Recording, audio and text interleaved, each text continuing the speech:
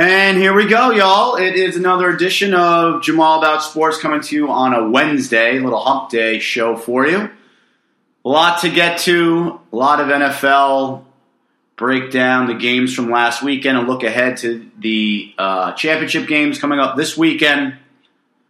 Talk a little bit about the coaching carousel in the NFL, and we'll finish up with some NBA, specifically the latest soap opera over there at 2 Penn Plaza, Madison Square Garden, the Knicks, Carmelo Anthony, and the clueless wonder, Phil Jackson. But we start out with quite a weekend in the NFL. Had the games on Saturday. Seattle, Atlanta was the first game.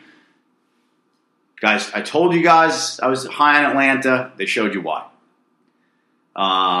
Two great backs, the receiving core. Julio Jones had his way with Richard Sherman early. Then Julio Jones got hurt. Apparently Richard Sherman was also playing with an injury. But listen, that offense is prolific. As a result, looks like Kyle Shanahan, Mike Shanahan's son's going to get the head coaching job with the 49ers. We'll get to that later when we talk about the coaching carousel. Listen, Atlanta, again, defense wasn't great. I mean, the opening drive, Seattle won the toss, Atlanta won the toss, deferred, kicked off to Seattle. Seattle took the ball right down the field, took about 8 minutes off the clock. And if you're Seattle, the game could not have started any better. It's exactly what you wanted to do. Take time off the clock and score a touchdown because Atlanta has that prolific offense. Unfortunately for Seattle, it was still the first quarter. And Atlanta got the ball and came right back down the field and scored themselves.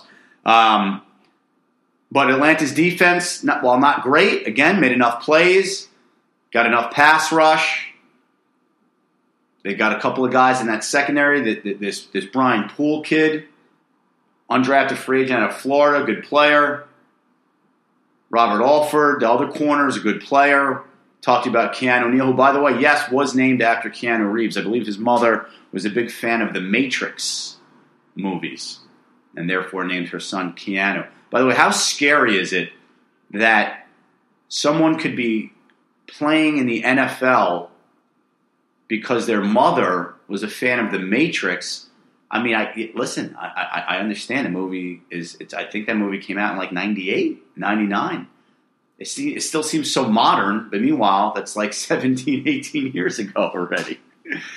Oh, boy. Anyway, but that whole game changed on the punt return. That wasn't. Devin Hester, who knew he was even still playing? I mean, I knew he was playing because Seattle signed him right before the playoff game against the Lions. But game is 10-7 Seattle.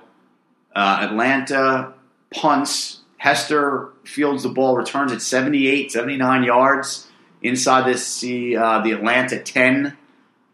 At worst case scenario, you think Seattle will be up 13-7. Best case, they're going to be up 17-7, and with a ton of momentum.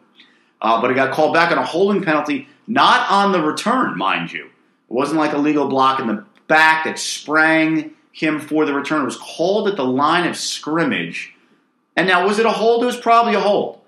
The Seattle blocker, at this point he's a blocker, pretty much grabbed the guy from Atlanta and tackled him. Now, granted, it was on the line of scrimmage, before the punt, really.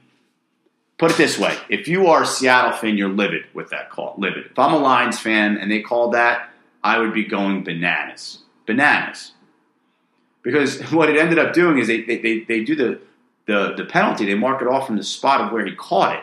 So what ended up happening is Seattle gets the ball, and it was like a 90-yard penalty basically because it was a 79-yard punt return. But so instead of being inside the Atlanta 10, they're inside their own 5.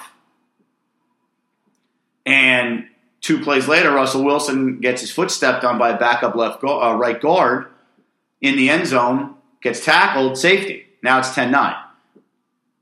Seattle punts to Atlanta. They get possession, come down, kick a field goal. Now it's 13-12. So a game 13-10. No, 12-10. Good math skills.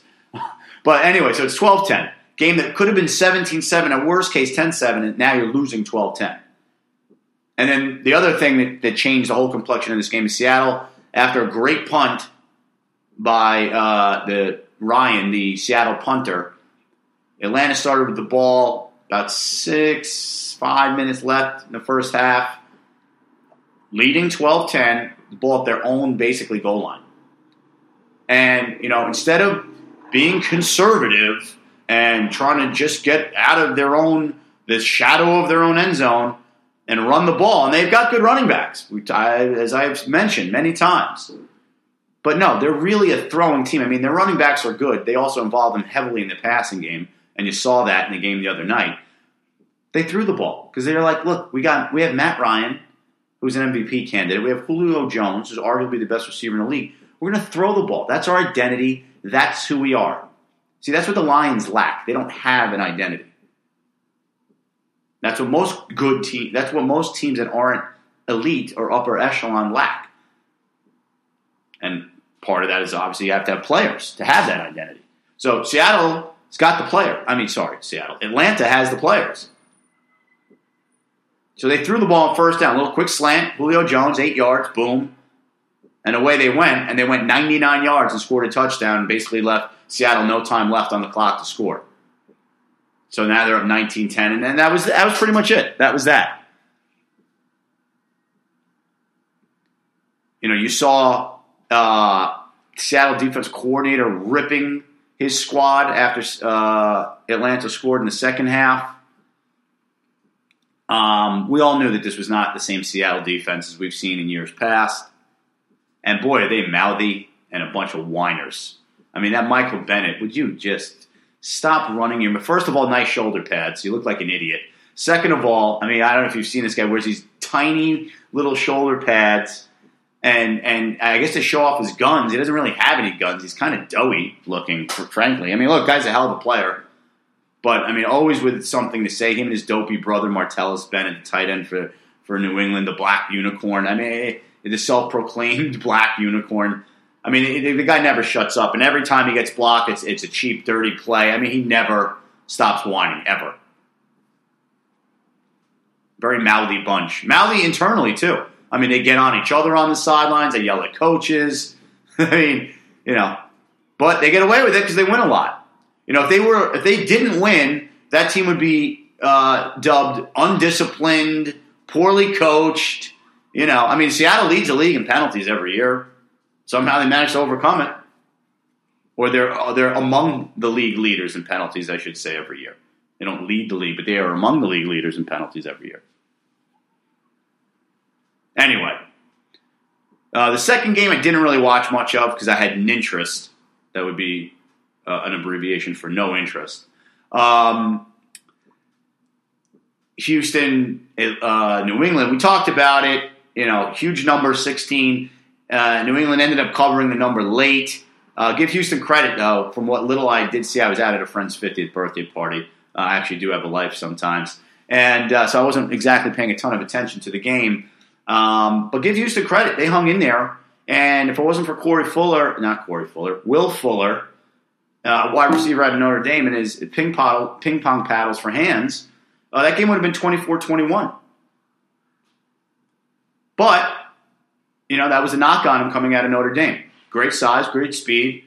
We'll give you some deep, some big plays, especially on a deep ball, but, suspect hands. And he showed it on that play. So, but give Houston credit. I mean, that defense is legit. Jadeveon Clowney looks like he's finally, all the hype is legit. He's finally healthy and he's playing hard and he's engaged on every play. They've got a good defense. And they gave the Patriots more than I thought the Patriots thought they were going to get, probably. So, look, here's Dion Lewis. Guy I liked, by the way, when he's coming out of Pitt. Smaller back, short in stature. One of those little sort of jitterbug backs. Somehow managed to have a receiving touchdown, a rushing touchdown, and a kick return for a touchdown, all in the same game. I mean, he's a nice player. Don't get me wrong. But, I mean, only if he was on the Patriots if that happened. Only. It's unbelievable. I mean, I'm pretty sure, I want to say he was an undrafted free agent who was signed by the Eagles. I think the Eagles let him go. The Browns maybe even had him for a brief stint. By the way, and if that's true, Browns, I mean, and now you wonder why they're terrible every year. I mean, there's Taylor Gabriel lighting it up for the Falcons, and Dion Lewis scoring 3 touchdowns 3 different ways for the Patriots, but he's not good enough to play for the Browns. Anyway, so I didn't watch a whole hell of a lot of that game. I can't really speak to it too much. But yeah, I give Houston credit. I mean, listen, obviously Brock Osweiler, certainly right now, it looks like he is not the answer at quarterback. And when I'm sure somebody's going to get overpaid probably this year from in the quarter. I mean, Kirk Cousins, I know he puts up big numbers, but and I know they made the playoffs last year and they just missed the playoffs this year. I get it. And I guess if you're Washington, look, you know what you have in him.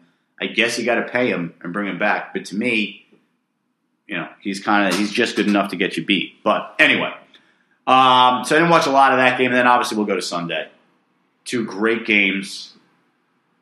The first game, Dallas Green Bay. I mean, listen, it's so funny. I hate Green Bay and Aaron Rodgers so much, and sports hate, by the way. I mean, I don't legitimately hate him as a human being. Sports hate him. That I was rooting for Dallas as if I've been rooting for Dallas for my whole life. And as you well know, not a huge fan of the Cowboys. Now, that's mostly because of the owner and because of their very chirpy fans who like to, crow the second the Cowboys have even the slightest bit of success. Now, as you guys also know, who's ever listened to the show before, my sometimes partner AG is not one of those Cowboys fans. So he is excluded from that group. But most Cowboys fans are insufferable. And I think a lot of them would admit that they're insufferable, probably too.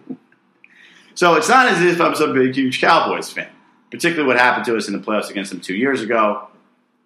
But that's how much I dislike Green Bay. I was genuinely rooting hard for Dallas. And I screwed myself, too, because I was going to bet on the Packers because they were getting 5 points, which meant that they could have lost the game by, obviously, 4 or less, and I still would have won money. Or, if they're going to win, at least I get paid. And that's generally my rule anytime the Lions are favored. That's how I bet. I bet on the other team. And I should have done that in this game. I chickened out at the last minute and didn't lay the bet. And there you go. So, Dallas fans, it's my fault. I apologize. But listen, a tremendous game. First of all, we'll start with this ridiculous call on Bryce Butler in the beginning of the game when it's 7-3 Green Bay, and Dallas is going to have 1st and 10 at the 15-yard line after like a 20-yard completion of Terrence Williams. And all of a sudden, illegal participation, 15-yard penalty. I've been watching football for about 40 years. I've never seen that called ever. I've seen 12 men in the huddle called, and it's a 5-yard penalty. I've seen too many men on the field. I've seen a lot of things. I've never seen this. And as per AG, and I think he's pretty accurate, he looked this up, it's been called 1 time since 1984. So in over 30 years, in the last 33 years, that's been called once in a game, not a playoff game, in any game. What does that tell you? Tells me, first of all, Tony Corrente and his crew are a horror show. That's well known. Secondly, what it tells me is that you are looking specifically for that because it's the Packers. Now, somehow Aaron Rodgers is allowed to quick snap the ball all the time and get teams called for 12 men on the field when there are other teams on defense. That's allowed somehow. He's allowed to game the system somehow. Even Brady doesn't do that. What? He's so much smarter than every other quarterback in the league. The Packers are that much better coached than every other team in the league that they're the only team that can take advantage of this consistently. So instead of 1st and 10 at the Green Bay 15, and a worst case scenario game is going to be 7-6, could be 10-7 Dallas. Now the ball gets back up 15 yards. Now they're out of field goal range. They end up punting there. Green Bay gets the ball, comes back, and scores 14-3. Completely changed the complexion of that game early. Now, give Dallas a ton of credit for battling back from 21-3. But that was a joke of a call. I mean, they showed the replay. There was no huddle. It's a bunch of guys standing around. It's not a huddle. I mean, listen, I don't know what the NFL's definition of a huddle is. I played football. A huddle to me is a bunch of guys in a circle, either holding hands or close to it. That's a huddle, not a bunch of guys sort of standing around. Ridiculous call. But when you're favored nation status Green Bay Packers, you get that call. Even in Jerry World against the Cowboys.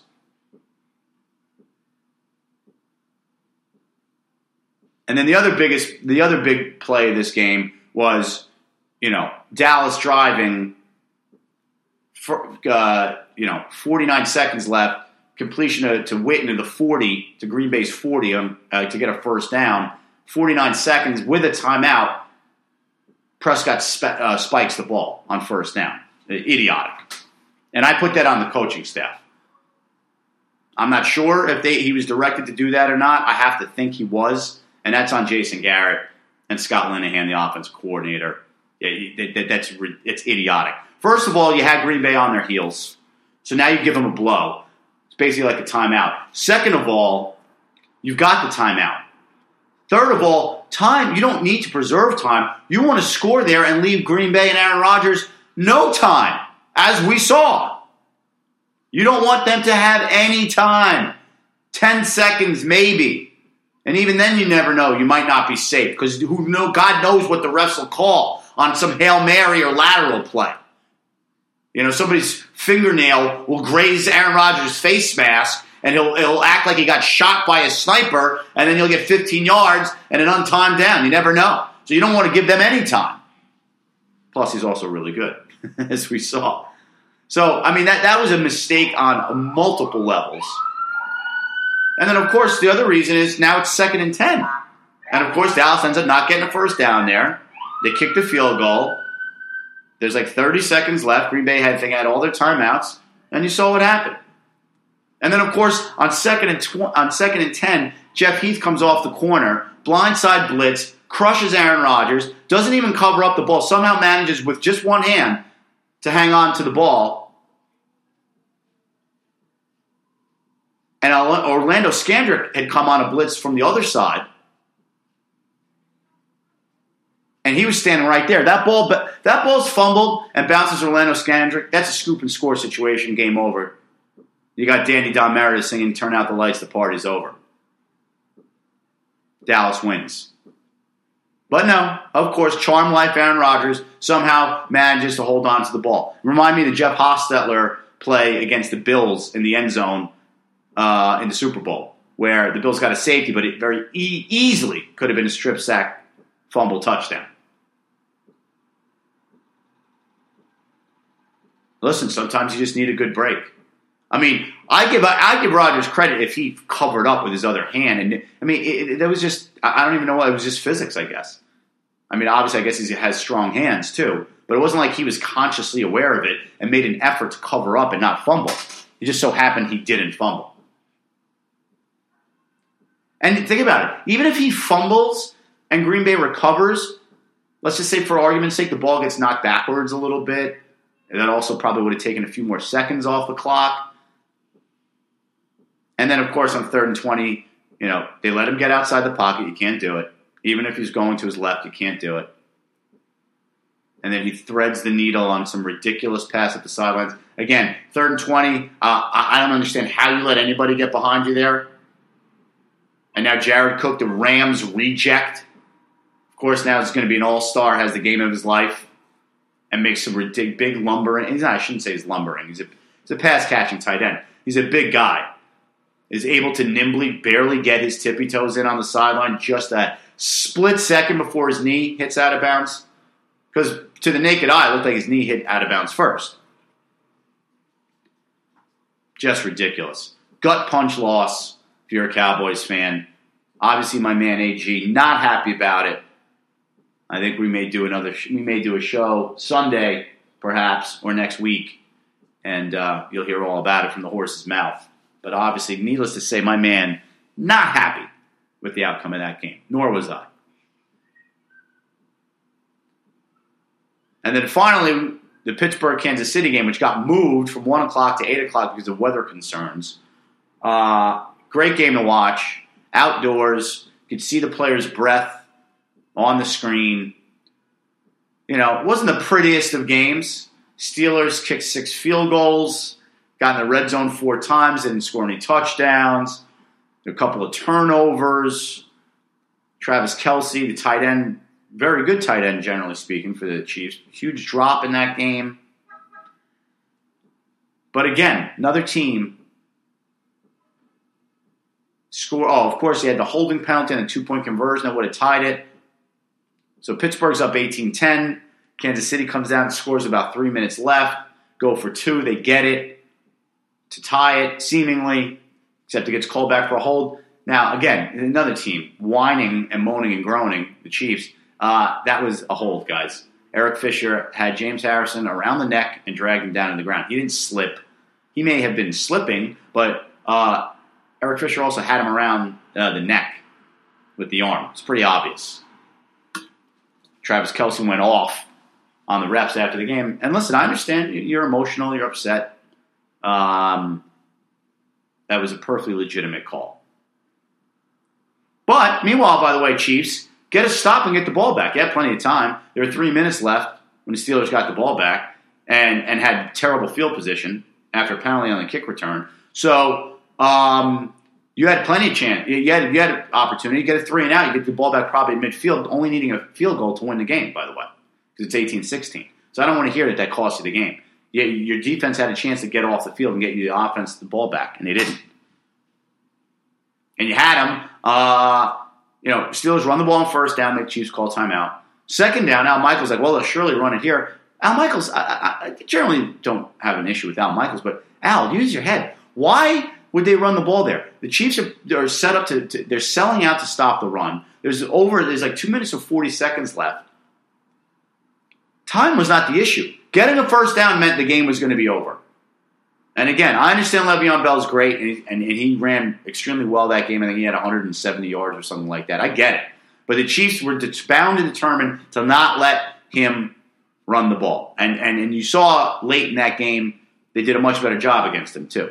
He got a majority of his yards the first half of that game. And you got Ben Roethlisberger. You got Antonio Brown. Throw the ball. They threw the ball on second down. Did they get a first down? No, they got 5 yards, though. And the guy got tackled in bounds, so it served its purpose. You got some yards, gave you a 3rd and short. Made the Chiefs burn their last timeout. Shouldn't say burn. Burn is when you waste a timeout, to me. They used correctly their last timeout. And then on 3rd down, Roethlisberger makes a throw to Antonio Brown. That's ridiculous. Chiefs come on a zone blitz. Justin Houston, fine outside linebacker, pass rusher, drops into zone coverage. He's right there. He's right in Antonio Brown's hip pocket. And then Roethlisberger rolls out and just flicks it and lets Brown's speed take over. And he just basically, he threw it to a spot where he knew Brown was going to run to and get it, which was basically right past Justin Houston's ear hole. It was unbelievable. It was an incredible play. He catches it, first down. That's it, game over. Now, of course, you had the Antonio Brown idiotic live Facebook nonsense in the locker room after the game when Mike Tomlin's delivering a heartfelt, rousing post-game victory speech in which he called the Patriots a-holes and did the whole us against the world thing briefly about, they moved our game to Sunday night. The Patriots have had extra time, whatever. It's us against the world, and good for him. And meanwhile, Antonio Brown did that. He wasn't even in the same room where Mike Tomlin and the rest of the team was. He's over in some little other corner of the locker room like a dope. And listen, I love Antonio Brown, the player. Yeah, if you've listened to the show, you've heard me praise him on many occasions. And I generally don't even bother mind some of his antics. They don't even bother me. But this was beyond the pale. It was so dumb. So anyway, but this is why the Steelers are a good organization. because they had something like that happen. Imagine if that happened in New York. That happened first of all, if it happened to the Jets, forget it. They might just dismantle the whole team.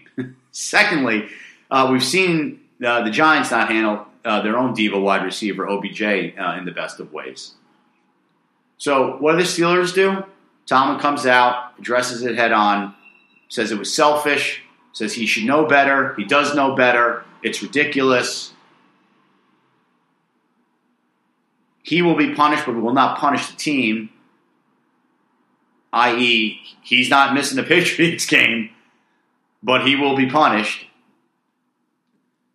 And then Brown came out with an apology today that was legit. It wasn't one of those bogus, if I offended anybody, I'm sorry apologies. It was stupid. I got caught up in the moment and the excitement of the win, and I'm sorry, and it was selfish.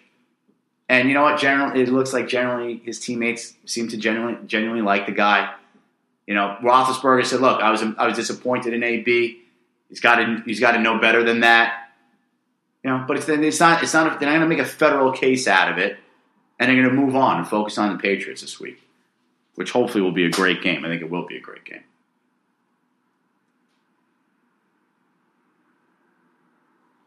All right, we'll take a short break, and then we'll be back right after this.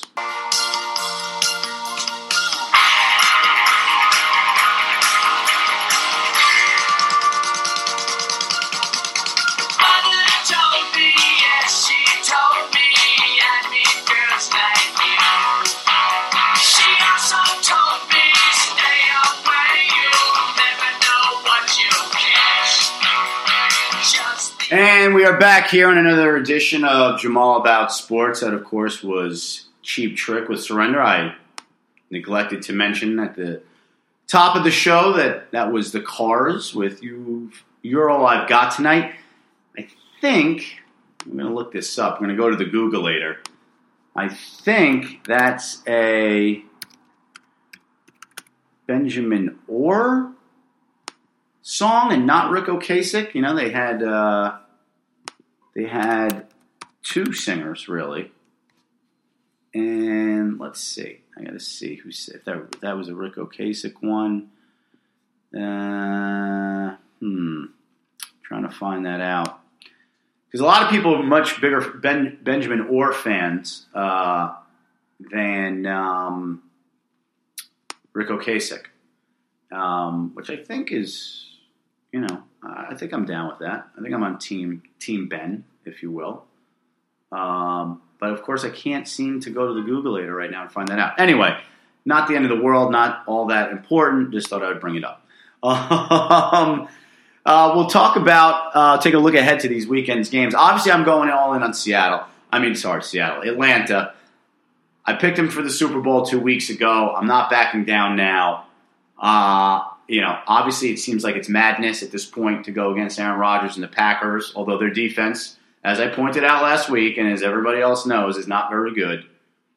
And, Dallas basically ran out of time. And Atlanta at home should have no problems putting points on the board against that pretty weak Packers defense. And I think Atlanta's defense, while not great, is better than the Cowboys' defense. I think they have a better chance to make a couple of plays. Although, look, Cowboys' defense played their asses off in the second half of that game. I mean, and by the way, it took a 56-yard field goal. Oh, I forgot to mention, that was the other thing I wanted to mention in that game. On the play that the Packers ran before the field goal, they ran a running play, which is idiotic, by the way. Got tackled for a big loss. Somehow, the guy got tackled at the 40. Somehow they marked the ball at the 38 of the Cowboys. Ridiculous. I guess they gave him forward progress. A joke of a spot, which is a huge thing because now, if the ball's at the 40, maybe McCarthy doesn't even decide to kick there because he's nervous that if the guy misses, first of all, it's a 58-yard field goal. Now, I understand Dallas is a dome. Nevertheless, not Ryan Longwell. What the hell's his name? Whatever. The Packers kicker has a strong leg. But maybe he decides to not kick it there because if he misses, Cowboys are going to have really good field position. Maybe he punts, or maybe he does kick it. But by the way, and who knows if he would have kicked it the same way, but based on the 56-yard field goal, 58-yard field goal probably would have been wide right and short because that kick, of course, barely scraped in. And then the second field goal, Same thing. Kick that, looked like he hooked it, and then somehow it fades back just inside the left upright for the win. Ridiculous. Anyway. So Dallas' defense played a great second half, really. Give them credit. But I think Atlanta's defense is just a little bit better. They have a little bit better pass rush, a little bit better players in the secondary. Well, that Jeff Heath from the Cowboys had the game of his life. Should have had 2 picks and a sack. Second pick got negated by a penalty, and it wasn't on him. It was on a different player in the Cowboys. Anyway, so I'm going to have to go with Atlanta. I think they get it done. High scoring affair. I think they get it done. Moving on to Pittsburgh and New England. And by the way, right now, Vegas has the number at Atlanta laying 5 against Green Bay. So even though I think a lot of people will pick Green Bay, and that number may move, Vegas still has Atlanta as a favorite, and I think that's fair. I mean, they just blew out Seattle, and they are at home, so I think it's fair. But I think a lot of people would want to see Aaron Rodgers and the Packers in the Super Bowl. I mean, everybody wants, and probably the league wants a Green Bay, New England Super Bowl. You know that. I mean, let's be honest. Now, the commissioner may not want to see New England win so that he has to hand them the Lombardi Trophy after the whole Deflategate thing. Who knows? But I think certainly from a ratings perspective, I mean, the Super Bowl always gets big numbers. We know this. But New England, Green Bay, I think is the dream matchup. Now, I may not even watch that game. I mean, I'm in a couple of Super Bowl boxes. That's the only thing that would make me watch that game. I would go to I generally don't do Super Bowl parties. I'd probably go to a Super Bowl party, barely pay attention to the game, and only pay attention to see if my numbers hit. Because I'm in all kinds of these. I'm in a score change one. I'm in a quarters one. That would be my only reason and interest in watching that game, because I couldn't hate 2 teams more than the Packers and the Patriots. But hopefully Atlanta wins, and then Pittsburgh, New England. Games in New England. Of course, New England's the favorite. I'm not sure what the number is there. I guess it's probably about 5 also. And I'm actually going to go with Pittsburgh here. I know they played earlier in the year. No Roethlisberger. I don't really put a lot of stock in what happened, 2 months ago, even if Roethlisberger had played. But I'm going to go with Pittsburgh. Their defense has been playing really well the last 2 months. They're on a huge roll. New England looked slightly vulnerable against Houston. Now, Pittsburgh's defense isn't as good as Houston's. I don't think they have the pass rush. But they've got playmakers on that defense. Harrison still gets it done. Ryan Shazier makes plays. Lawrence Timmons makes plays. William Gay in the secondary makes plays. Sean Davis, rookie from Maryland, making some plays. Cockrell makes plays back there. It's pretty good defense. And obviously their offense is unmatched. And this might be the first time that Tom Brady actually has to play against a quarterback who's pretty good. Not the run-of-the-mill junk that he always gets to go up against. So I'm going with the Steelers there. So it will be a Pittsburgh-Atlanta Super Bowl, which, by the way, would be highly entertaining. 2 phenomenal offenses, high-scoring, high-powered, great receivers, 3 great running backs, do-everything running backs, Freeman and Coleman on Atlanta, Le'Veon Bell on Pittsburgh. I mean, that's you like offense. That's the Super Bowl. Not that New England and Green Bay don't have good offenses too, but I think Pittsburgh and Atlanta would be a phenomenal game to watch. I know I'm biased. I'm not saying I'm not. But I think objectively speaking, again, if you like offense, it's a great game. It's a great game. All right, we go to the coaching carousel. I said a few weeks ago, kind of rank the jobs in order. I know people are going to think I'm crazy. I think that Jacksonville job's a sneaky good job. They gave the job to Doug Marrone, who was the interim coach. You know his story. He was the head coach of the Bills. Thought he was going to get the Jets job. He didn't. He had to go to Jacksonville as last resort to be the O-line coach. They fired Gus Bradley finally with 3 games to go. Jacksonville played well. They won one of them. They were leading in the other 2. They hired Coughlin to be a special senior advisor to the personnel department. Again, the biggest problem with them is they need to find a quarterback and/or do they believe in Blake Bortles? Because there's a lot of talent on that team on both sides of the ball. Otherwise. Not that it's no small thing. I'm not saying it's easy. And again, watch the name Ryan Nassib. Played for Coughlin in New York. Played for Marrone at Syracuse. He's a free agent. Would not be shocked to see him brought there. Maybe then I'm not saying they're going to hand him the keys, but certainly to compete for that job. Second job, Anthony Lynn, who was the Buffalo interim coach after they fired Rex, who was elevated offensive coordinator second, third game of the year after they fired Greg Roman, the offensive coordinator. He got the Chargers job. Also happens to be African American. Good for the Chargers. Now, I think that job is a mess because now the Chargers are moving to L.A. because, another billionaire owner, God forbid he pay his own money, and the city of San Diego said, guess what? No, we're not going to agree to a huge tax increase and taxpayer-funded stadium for the Chargers. No, thank you. Thank you very much. So now, by the way, LA fans, awesome for you. If you lived in LA and you're not, and you always got to see the best game of the week every week because there was no teams. Now you get to treat it to 2 crappy teams in the Rams and the Chargers. So that's good. Good for you guys. You guys are very happy. I mean, how ridiculous is it that there was no football in LA for about 30 years and nobody cared, frankly. Nobody cares about football in LA. They got a million other things to do out there. And now there's 2 teams within the last 3 years. Idiotic. And then Denver Vance Joseph got the job. Another African-American dude. Was the defense coordinator for the Dolphins. Buffalo hired Sean McDermott, defensive coordinator from Carolina.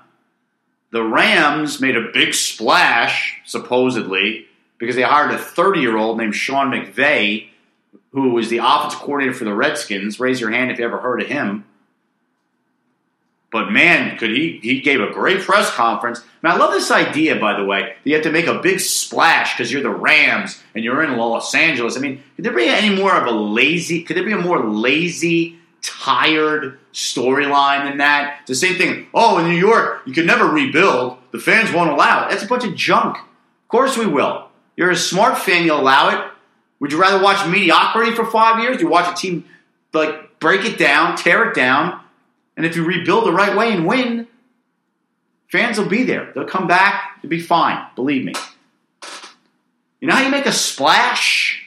You hire a good coach who knows what the hell he's doing, who wins. You hire a good GM and a good coach, and you have a good owner. That's how you make a splash.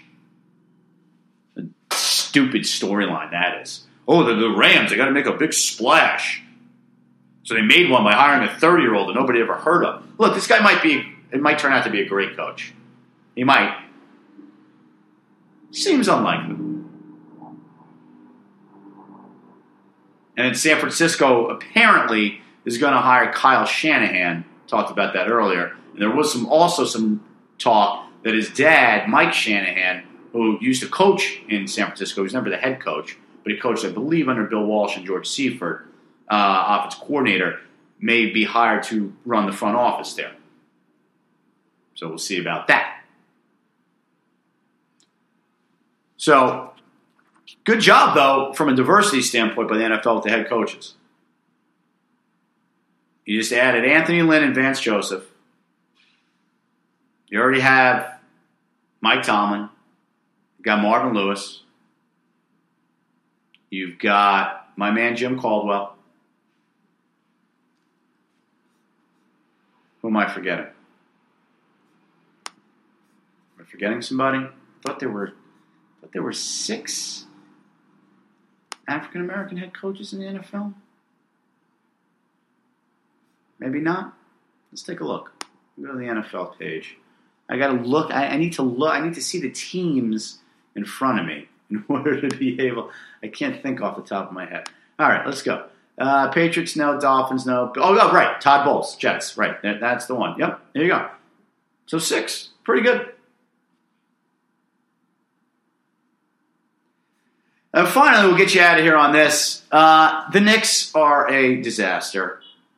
As usual, by the way. I mean, it's incredible the incompetence and ineptitude that has taken place over there at Madison Square Garden the last 15, however many so years. I mean, they are really just a complete and total and utter embarrassment of an organization.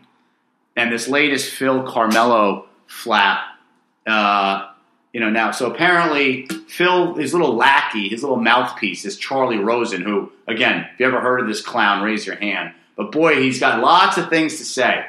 And he's one of these guys who believes that Phil Jackson basically invented basketball. Phil Jackson, okay, is the biggest fraud in the history of the NBA. That's right, the biggest fraud in the history of the NBA. Take your 11 rings and stick them where you know where. I don't care. He's showing it now that this guy was the luckiest victim, if you will, or beneficiary, I should say, of circumstance ever. Always had the best players. Had Jordan, had Pippen, Horace Grant, and the entire league, NBA referees on his side. Then he had Shaq and Kobe in their primes. Real hard to win when you always have the best players, and then the deck is always stacked in your favor. What a joke this guy is. You had the Derrick Rose situation where he disappears and bails on his team. Phil Jackson says nothing. Now you have players throwing Hornacek under the bus because they're getting mad. These scrubs like Courtney Lee, who Phil Jackson signed to a $50 million contract, who Jeff Hornacek rightly benched the other day because Courtney Lee's supposed to be a glue guy, supposed to be an intangibles guy, supposed to be a defender. He doesn't guard anybody, from what I can tell. This man beats him off the dribble constantly. So Hornacek benched him, and he's all upset. Tweeted out a picture of Dumb and Dumber. And then tried to claim, I wasn't referring to the coach. It's just a situation. And then you've got Derrick Rose apparently publicly yelling at Hornacek after Hornacek had the temerity to yell at him after he also, by the way, got beat by his man and gave up a 3-pointer when the Knicks were up 2 the other day, yesterday against Atlanta, or Monday against Atlanta. The one thing he can't do there is give up a 3, and he lets this guy shoot it. And, of course, the guy makes it. By the way, his guy, Dennis Schroeder, is a good player, point guard for the Falcons, for the Hawks. Not known as much of a shooter, was 13 for 16. 13 for 16. How is a guard in the NBA 13 for 16? That's almost ridiculous. What is this, Wilt Chamberlain in 1965? 13 for 16. Are you kidding me? This Derrick Rose stinks too. He doesn't guard anybody. And yet he's going to get all mad. So the players are rebelling. No leadership whatsoever. No accountability whatsoever. This is totally not Jeff Hornacek's fault. He's been completely neutered by Phil Jackson's refusal to get involved, to say anything, to set any kind of a standard, to demand any accountability. So anyway, this Charlie Rosen came out and said, Carmelo basically is selfish and he's outlived his usefulness. All of which, by the way, are true. And I'm pretty sure Phil Jackson wanted this guy to do this to basically try to force Melo's hand. Because Phil Jackson, like a moron, A, re-signed Carmelo to a max money deal, and B, gave him a no-trade clause. That's not Carmelo's fault, folks. That's Phil Jackson.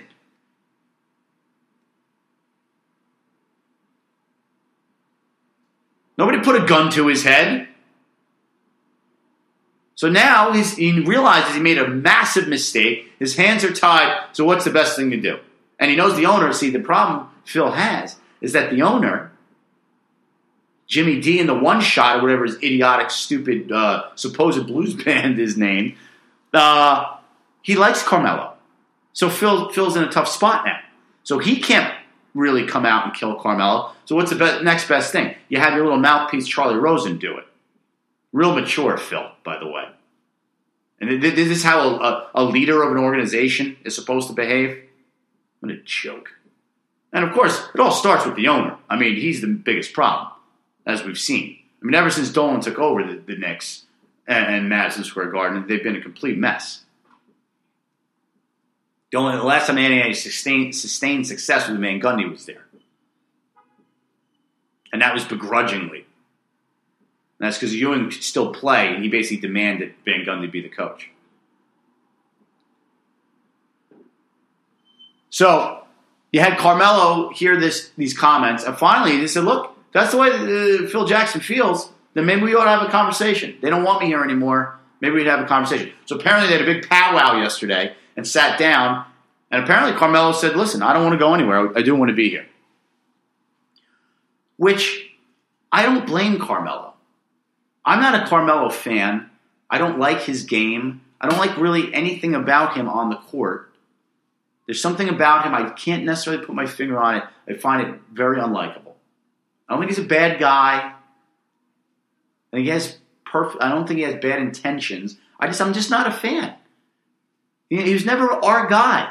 I didn't want the Knicks to trade for him when they traded for him. I was enjoying that team that year. I was enjoying Gallinari and Wilson Chandler and Stoudemire and a svelte and in shape and effective Raymond Felton when D'Antoni was the coach. That was a fun team. I didn't want Carmelo coming here. So I never wanted him here in the first place. And then when they had the ability to move on from him and, again, rebuild the right way, Phil Jackson blew it. And now he's stuck. But it's not Carmelo's fault. Look, Carmelo loves it in New York. His wife loves it. Apparently his kids love it. And listen, Carmelo's not a lunatic like Jordan or Kobe Bryant. Guys who are so consumed with winning that that's all they think about. And they will run over anyone and anything to make sure that they win. That's not Carmelo. And by the way, that part I find actually refreshing. He's not a horrible human being like Kobe Bryant and Michael Jordan. He's probably a pretty good guy. Been recently outspoken as far as social issues are concerned. You know, and look at it from Carmelo's perspective. Okay? Guy came from less than humble beginnings. He's made more money than he could ever dream of. He won a national championship in college. He has 3 gold medals. Whether or not you think that's much of an accomplishment, I don't necessarily. But he does. He enjoys playing in the Olympics. He loves it. They've won the gold medal 3 times he's been on the team. To him, that's a major accomplishment. From his perspective, he's like, look, I'm going to make $200 million at least playing basketball. Forget about all the endorsements and everything else. I love New York City. It's the greatest city in the world. I live like a king. My wife loves it. She's an actress, kinda. My kids love it. Or I don't know if he has more than one kid. I know he has definitely one kid. Kid loves it. Why am I going to let Phil Jackson run me out of town? Sorry, you're stuck with me.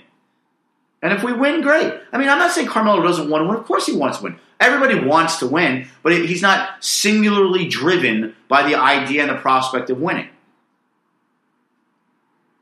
And I can understand. I mean, he's 32 years old. He's not, I know this doesn't sound old, that he's old by NBA standards, because remember, he came out, he's 19.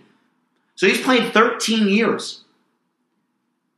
And although he gives you very little effort on defense, he's a physical offensive player. So he's taken a bunch, he's had a bunch of surgeries on his knees. He's taken a beating. That's an old 32 you're looking at. His best days are behind him by a lot. Think about it. If you stay in college for 2-3 years, you come in the league at 22, you've been in the league 13 years, that's 35. He's basically 35, 36 years old in a 32-year-old's body. That's old for any sport, pretty much, 35 or 36. So he's probably like, look, I don't want to go someplace to start again. I mean, the only thing I don't understand is why he wouldn't, if the Knicks could figure out a way to get him to go play with his buddy LeBron or his buddy Chris Paul in L.A., where he'd have a great shot at winning a ring, and he wouldn't have to be the guy. He could be a very complimentary piece. Carmelo reminds me of, basically, with probably a nicer attitude? He's basically Mark Aguirre. When Mark Aguirre got traded to the Pistons, and he was sort of the final piece for them as a scorer, low-post threat. Because that Pistons team was all about defense. I mean, yes, they had Lambeer and they had Isaiah, and they had Vinnie Johnson off the bench, but they needed that last piece. And Mark Aguirre was it. Carmelo would be a perfect fit for one of these other teams. Now, Cleveland just traded for Kyle Korver. He's a great shooter. They probably have enough firepower as it is to at least make the finals again this year. But if you're going to go up against Golden State, you'd probably like to have Carmelo on that team too. Or if you're the Clippers and you want to try to unseat Golden State, I don't know if they could figure out a way to get him and Blake Griffin to play together. Blake Griffin's not playing right now, and Chris Paul's going to be out for the next 6 to 8 weeks, by the way, with a thumb injury. It's a big blow for the Clippers. But that's the only thing I don't understand is why he wouldn't want to go to one of those teams. Again, a lot would have to happen, from a salary cap standpoint, trying to make contracts work, getting players back, and all that stuff. But short of that, why would he leave New York? And again, I don't blame him. And I'm not a fan of his play. I don't love his game at all. He's spectacularly unclutch. You saw it again the other day. After Rose drives to the basket, gets fouled, doesn't get the call, Carmelo gets the offensive rebound, basically point blank range for the putback, a little bunny, and he misses it. I mean, he made a couple of shots here and there, yeah, but he misses way more than he makes in clutch situations. So, listen, as far as the Knicks are concerned, there's really no reason to pay attention to them anymore, and it's a shame because it's just more of the same dysfunction and nonsense. All right, that's it for tonight's show. We'll be back next week breaking down the championship games. Until then, enjoy the rest of the week, and peace out.